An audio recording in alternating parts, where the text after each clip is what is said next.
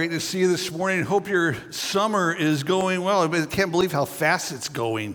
We're almost halfway through July, and it's flying by. I hope you're enjoying it. Hope you'll be back next week for that new series Kevin mentioned. It's going to be a good one, so I hope you'll be a part of that. Today we're finishing out James.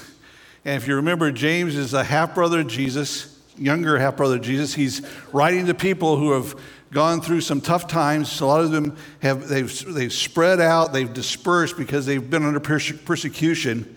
And he's encouraging them on how to live out their faith, even with what they're going through. And that's why we call this series Faith Walks, because real faith should move. Real faith is not stagnant, it's alive. And as James gets ready to close out his letter, he talks about several issues. He talks about swearing, about sickness, about sin, and about prayer. And basically, there's a couple of implications I think we can take from what he says here. First of all, that sin has a far greater negative effect than what we're inclined to believe. Far greater. And it's always been the case. We can go all the way back to Adam and Eve. If you remember their response to their sin when they did the one thing they were told not to do. But just think about how serious that sin was. It dumped every single human being that's ever lived, except for Jesus, into spiritual death. And we were born, all of us, spiritually dead, without hope, on our own. All of us enslaved to sin.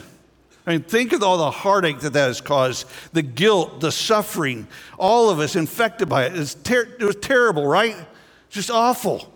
So what did they do when they sinned? When they did this incredible, awful sin, what did they do? Well, they did what we all try to do with our sin. They tried to cover it up, to hide it. I mean, you remember doing that as a kid, right? When you've done something wrong, you didn't want your parents to find out. We all did that, right?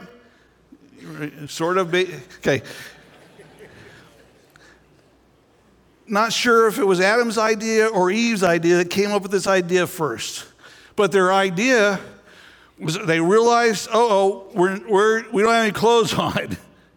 And so their idea was to go get some fig leaves and sew them together. Fig leaves. You know what a fig leaf looks like? I didn't know what. I looked it up, and online it looked like sort of a mixture between a maple leaf and an oak leaf. And so they went and got this leaf, a little bit like this. This was their answer. They've just plunged all of mankind into sin, eternal spiritual death, and this was their answer. Get some more of these and let's sew them together, and we're good. We've covered it. We're taken care of. That was their. Who's thinking that's going to be even effective, just practically speaking? And they didn't stop. They're looking for some other option because God came looking for them, right? And he asked them, "Where are you?" And they'd gone and hid themselves. And Adam, he answers from behind his tree. It sort of reminds me of playing hide and seek with young kids. I do that with our grandkids, some, and the little ones who haven't got the idea of it yet, And so you yell out, "Ready or not, here I come." And they immediately go, "I'm over here." No, they don't get the idea. I don't think Adam got the idea because God says, "Where are you?" And immediately Adam answers. And he says, I heard the sound of you in the garden, and I was afraid because I was naked, so I hid myself. So let's get this straight. In order to cover up his sin, Adam sewed fig leaves together and then went and tried to hide from an omniscient God. I mean, that idea is probably worse than the fig leaves,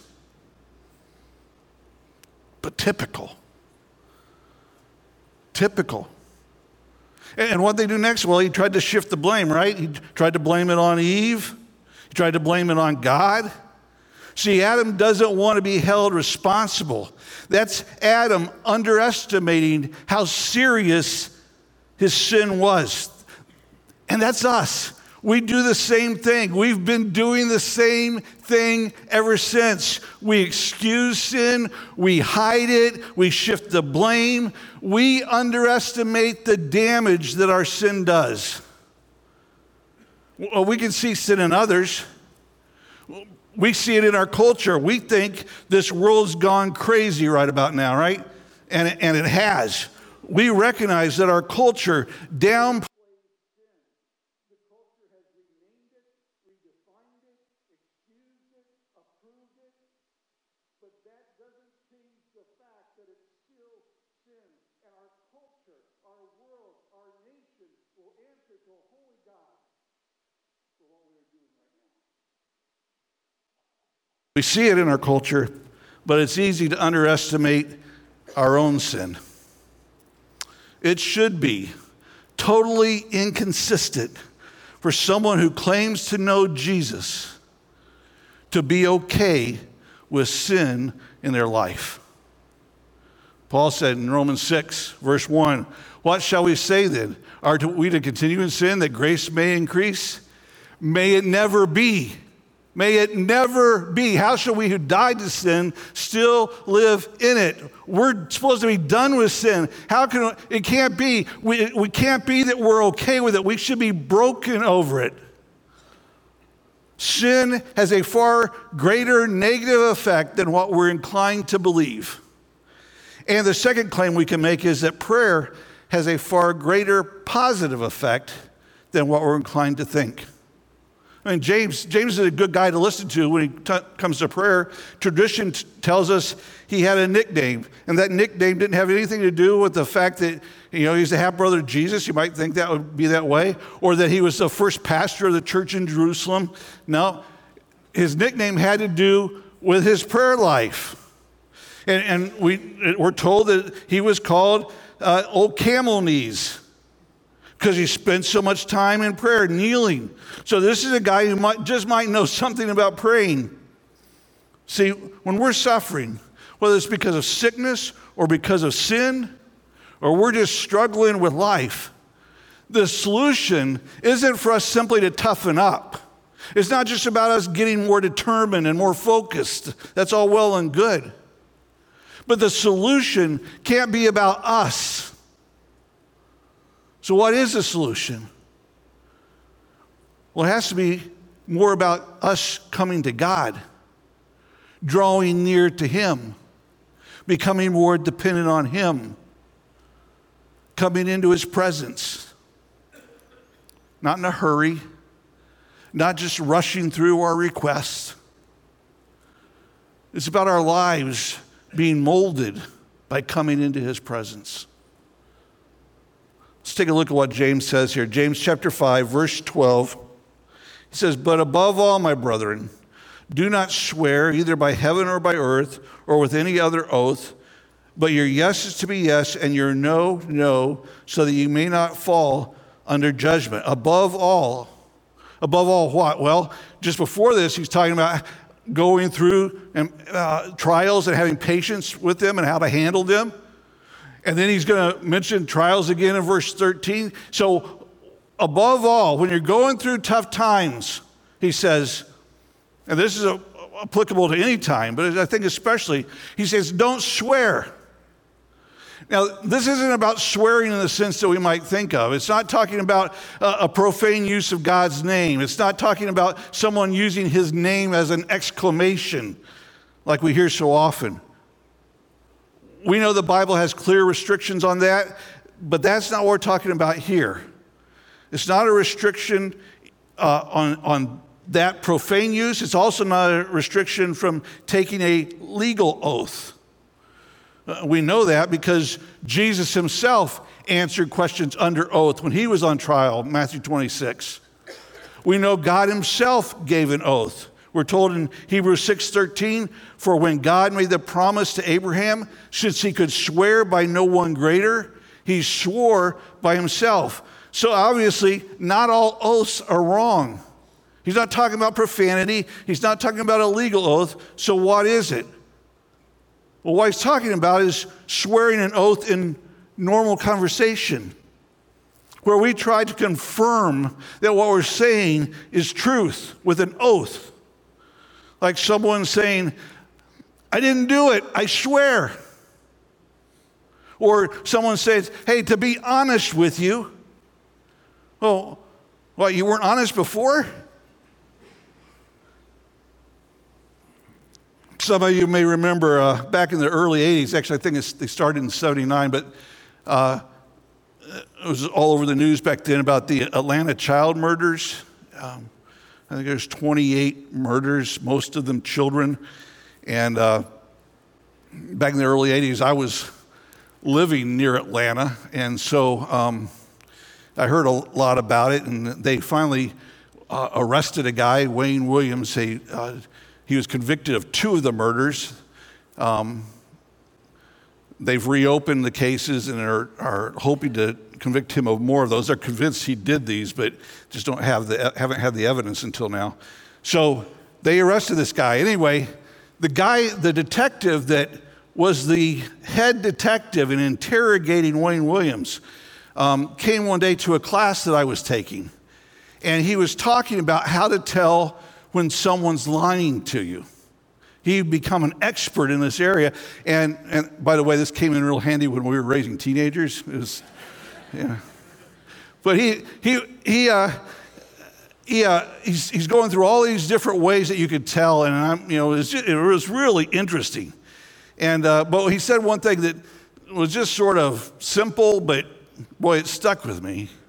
He said, if any suspect ever says to me, I promise, he said, I know that guy's lying to me. Just took an oath. And whether our oath, whether we're being deceptive or whether we're just trying to confirm our speech for some reason, Scripture's here telling us that as believers, our speech should be so clear and so true. It should be with such high integrity that an oath is completely unnecessary. Your yes is to be yes, your no, no.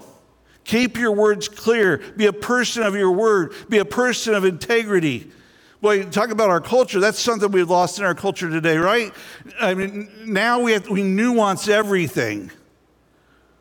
I mean, you knew we were in trouble when President Clinton said, it depends on what the meaning of is, you know? And that has impacted we were already in a bad situation as far as this is concerned, but we've only gotten worse. We are struggling with keeping our speech clear. We don't need to be found guilty of swearing an oath to prove our truthfulness or to get us out of a jam. Instead, James is going to go on to tell us what we should do. And this is what people of faith do. He's already told us we're supposed to wait patiently. And now he tells us to wait prayerfully for God. He says it pretty directly, just like everything James says. Verse 13 says, is anyone among you suffering?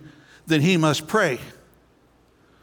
Is anyone cheerful? He's to sing praises. Anyone suffering? And yes, God's people, Christians, suffer.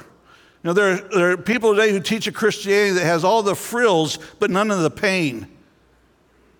Reminds me of Jeremiah's time. When Jeremiah was preaching, he was a guy who was sort of direct, and in some ways, a lot of people today would think he was sort of negative.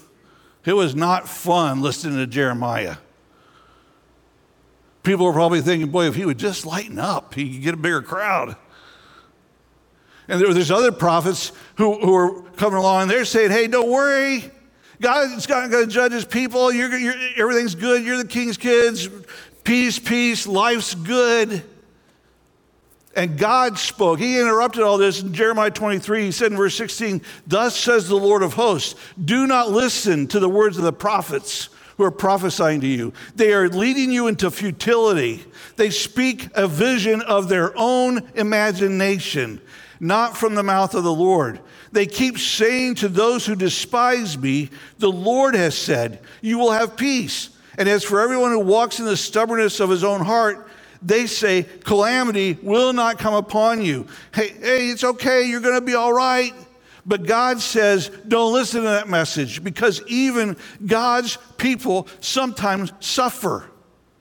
And what we're told to do when that happens is to pray. Well, and I'm sure we pray like, God, take this from me. God, get me out of this. And there's nothing wrong with that request.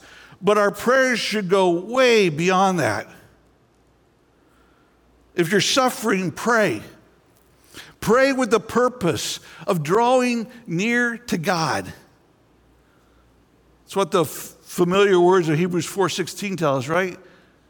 Therefore, let us draw near with confidence to the throne of grace, so that we may receive grace, mercy, and find grace to help in time of need. Draw near to him. Stay there.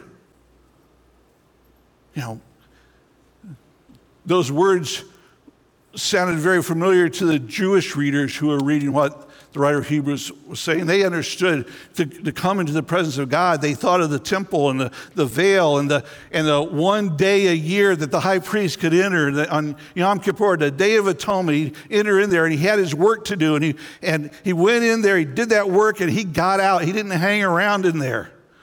But we have a high priest who opened up the way for us, right? Allows us to come with confidence to the throne. We get to come and we don't have to just do our work and get out of there. We get to spend time with him. And let him mold us. Let him shape us. Pour out what's on us. Let him minister to us. If you're suffering, pray. That should be our first and most vital response to difficulties. And if you're cheerful, if things are going good, sing praises. Some of us should probably make sure we're alone when we do this, so that others don't suffer. But we should sing. We should sing, be the crazy person singing alone in your car. Sing in the shower, sing at church, sing. And I want to challenge you, if you're a believer and God's been good to you and you haven't been praising him, you need to sing praises. That's what we're told to do. That's what James is telling us, sing. That's what Christians do. I've heard it said that Christianity is the only religion that sings. Some chant, but none sing like we do. We should sing because we've got something to sing about. Whether we're praying or praising, in either case, the focus should always be on God. James gets a little more specific in verse 14. He says, is anyone among you sick? Then he must call for the elders of the church, and they are to pray over him, anointing him with oil in the name of the Lord. And the prayer offered in faith will restore the one who is sick, and the Lord will raise him up, and if he has committed sins, they will be forgiven him. Therefore, confess your sins to one another and pray for one another so that you may be healed. Anyone among you sick? You can pray yourself, but you can also get some help with that prayer. You can ask the church to pray with you. That's why we do the communication cards, and you put those requests on there so that we can pray for you. James talks here about calling for the elders and them anointing with oil and praying. And what he's talking about there, the anointing with oil is just a representative of God's Spirit and the fact that you're setting this person aside for God. And he says that prayer offered in faith, a prayer that's marked by faith, trusting God, will restore the one who's sick.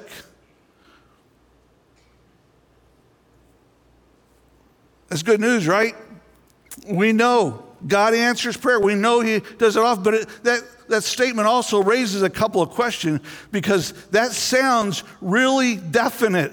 It sounds really unlimited. The question is, does this verse guarantee healing? And if it does that mean if God doesn't heal, that it's because of insufficient faith on the one who's praying's part? Does it guarantee healing? Sounds that way, but I don't think that's the meaning. I don't believe it guarantees healing in every case. You may remember that James is considered to be wisdom literature, a lot like Proverbs. And wisdom literature says things broadly that basically, usually are true. It's generally true. Think about a proverb that probably a lot of you know. Proverbs 22:6. Train up a child in the way he should go.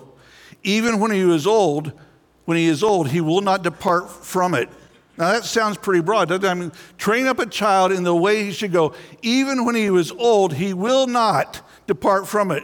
Sounds like something pretty definite. Well, what's that saying? Is that saying no child will ever go wrong if you train them correctly?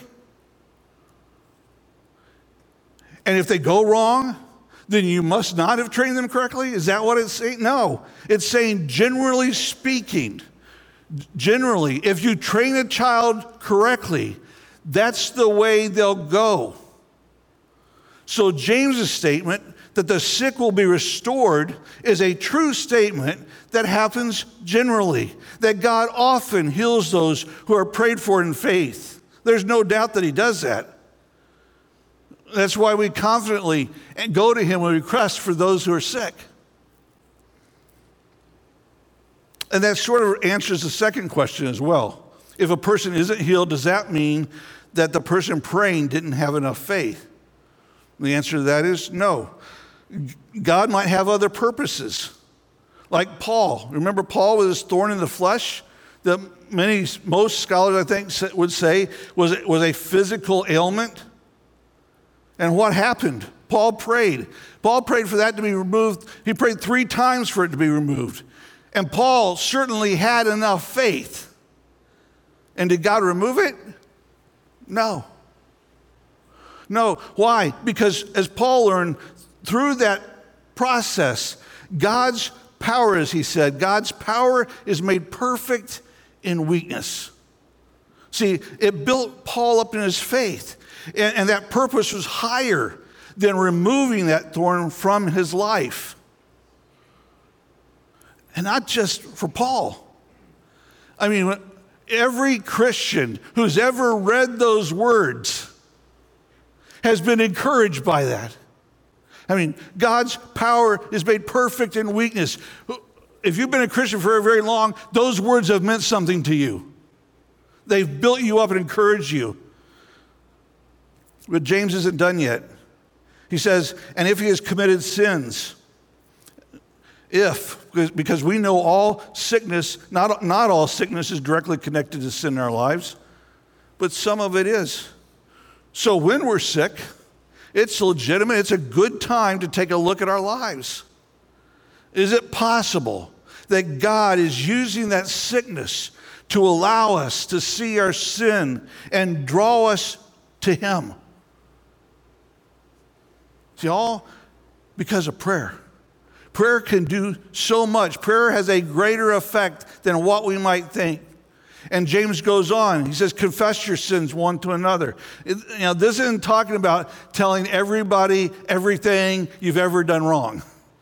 That could cause a lot of damage.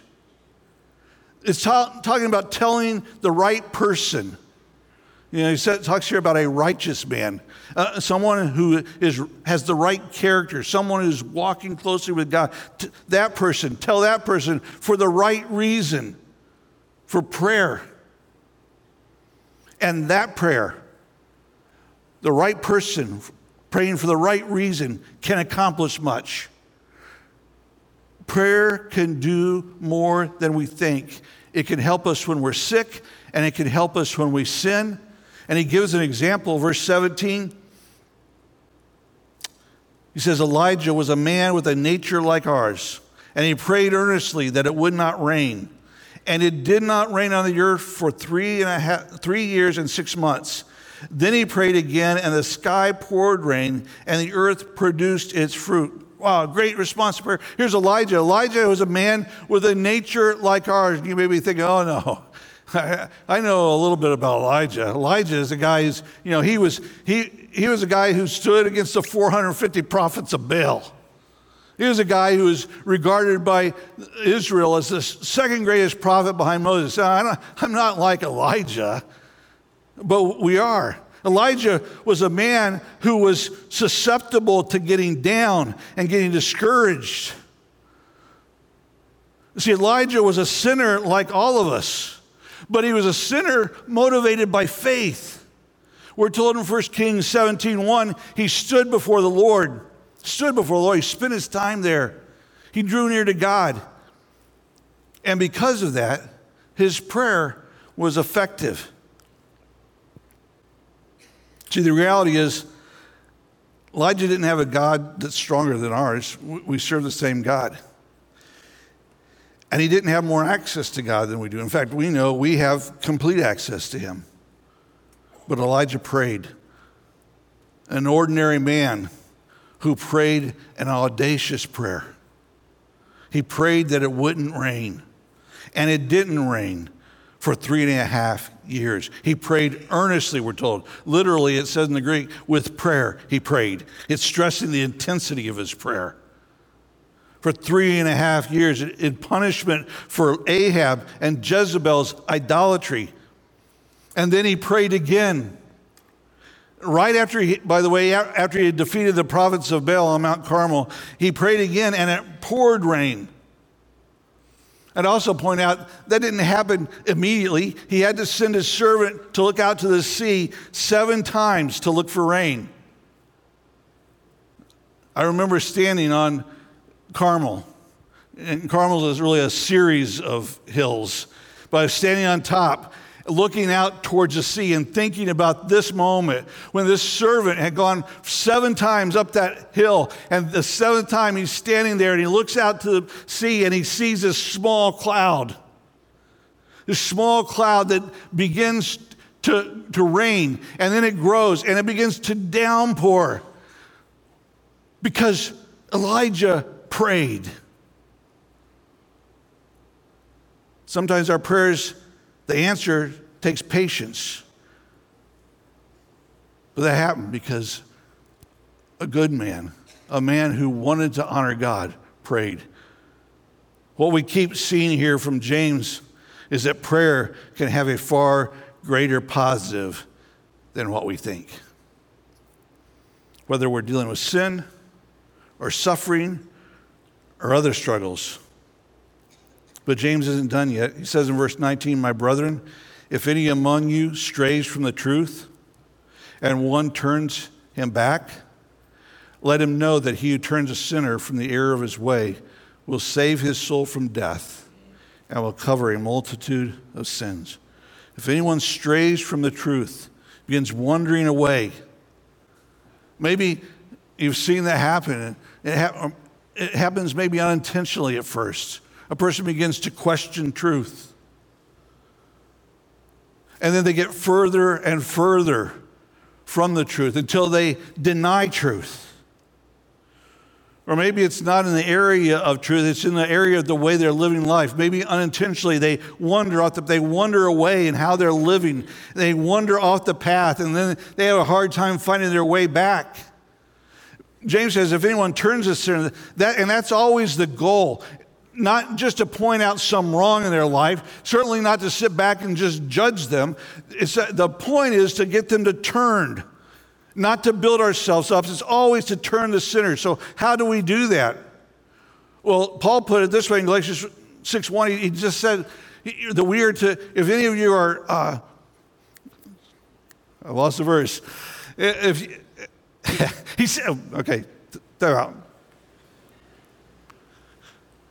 He said if someone strays from the truth, that we are to handle that with gentleness, right? Carefully, watching ourselves, so that we don't get tempted also. That's always the goal, to turn that individual back to God, back to the truth. We don't just let it slide. We can't ignore it. You know, as great as prayer is, we don't just pray about it.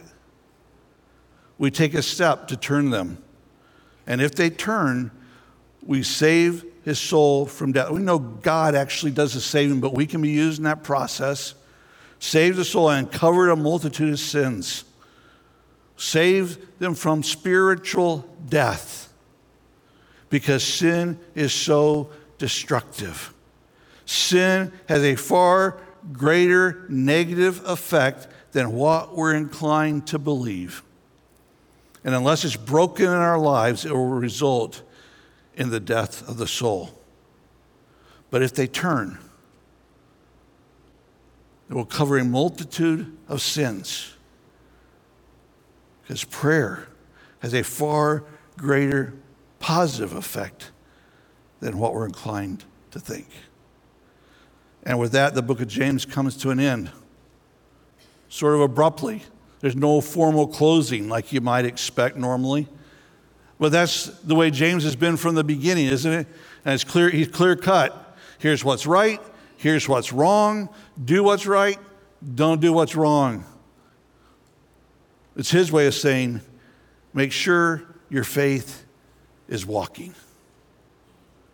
As followers of Christ, take a look at yourself.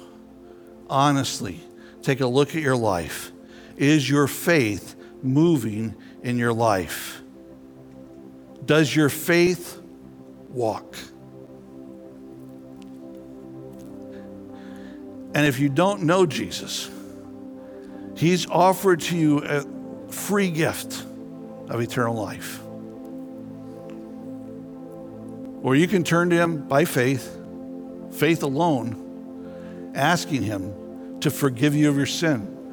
Because of Jesus' death on the cross, the payment being made, if you ask, God will apply that payment to your life, forgive all of your sin, and give you new life, give you eternal life where you will spend eternity with him, but also give you life right now where he'll walk through this life with you, so that when you go through tough times or you struggle with some sin, he will be there for you, and you can turn to him with confidence in prayer and know that he hears you and is serving you. It's an amazing relationship to have. And you can turn to him right now in the quietness of your own heart and ask him to come into your life and forgive you. If you do that and you have any questions about it, in just a minute after we close, you can come back to this room right here to my left, room, what we call room 1. Pastors will be there. We'll answer any questions you have, talk with you about your decision. Be glad to do that if you'd like. But believer, the question I want you to consider for yourself is your faith walking?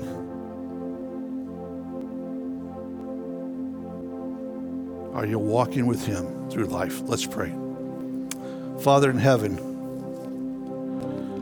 thank you, God, for your goodness, your grace, allowing us to know you. What a privilege it is to spend our lives serving you and living out our lives with you. God, I pray that we are faithful to what you've called us to do. And I pray for those who might be here who haven't ever taken that initial step, God, that they would take that step of faith today. Help us, Father, to see as your children how serious sin is, to step away, and how privileged we are to be able to pray to you and to come into your presence. Help us be faithful, we pray. Bless the rest of our day now, we pray. In Jesus' name, amen.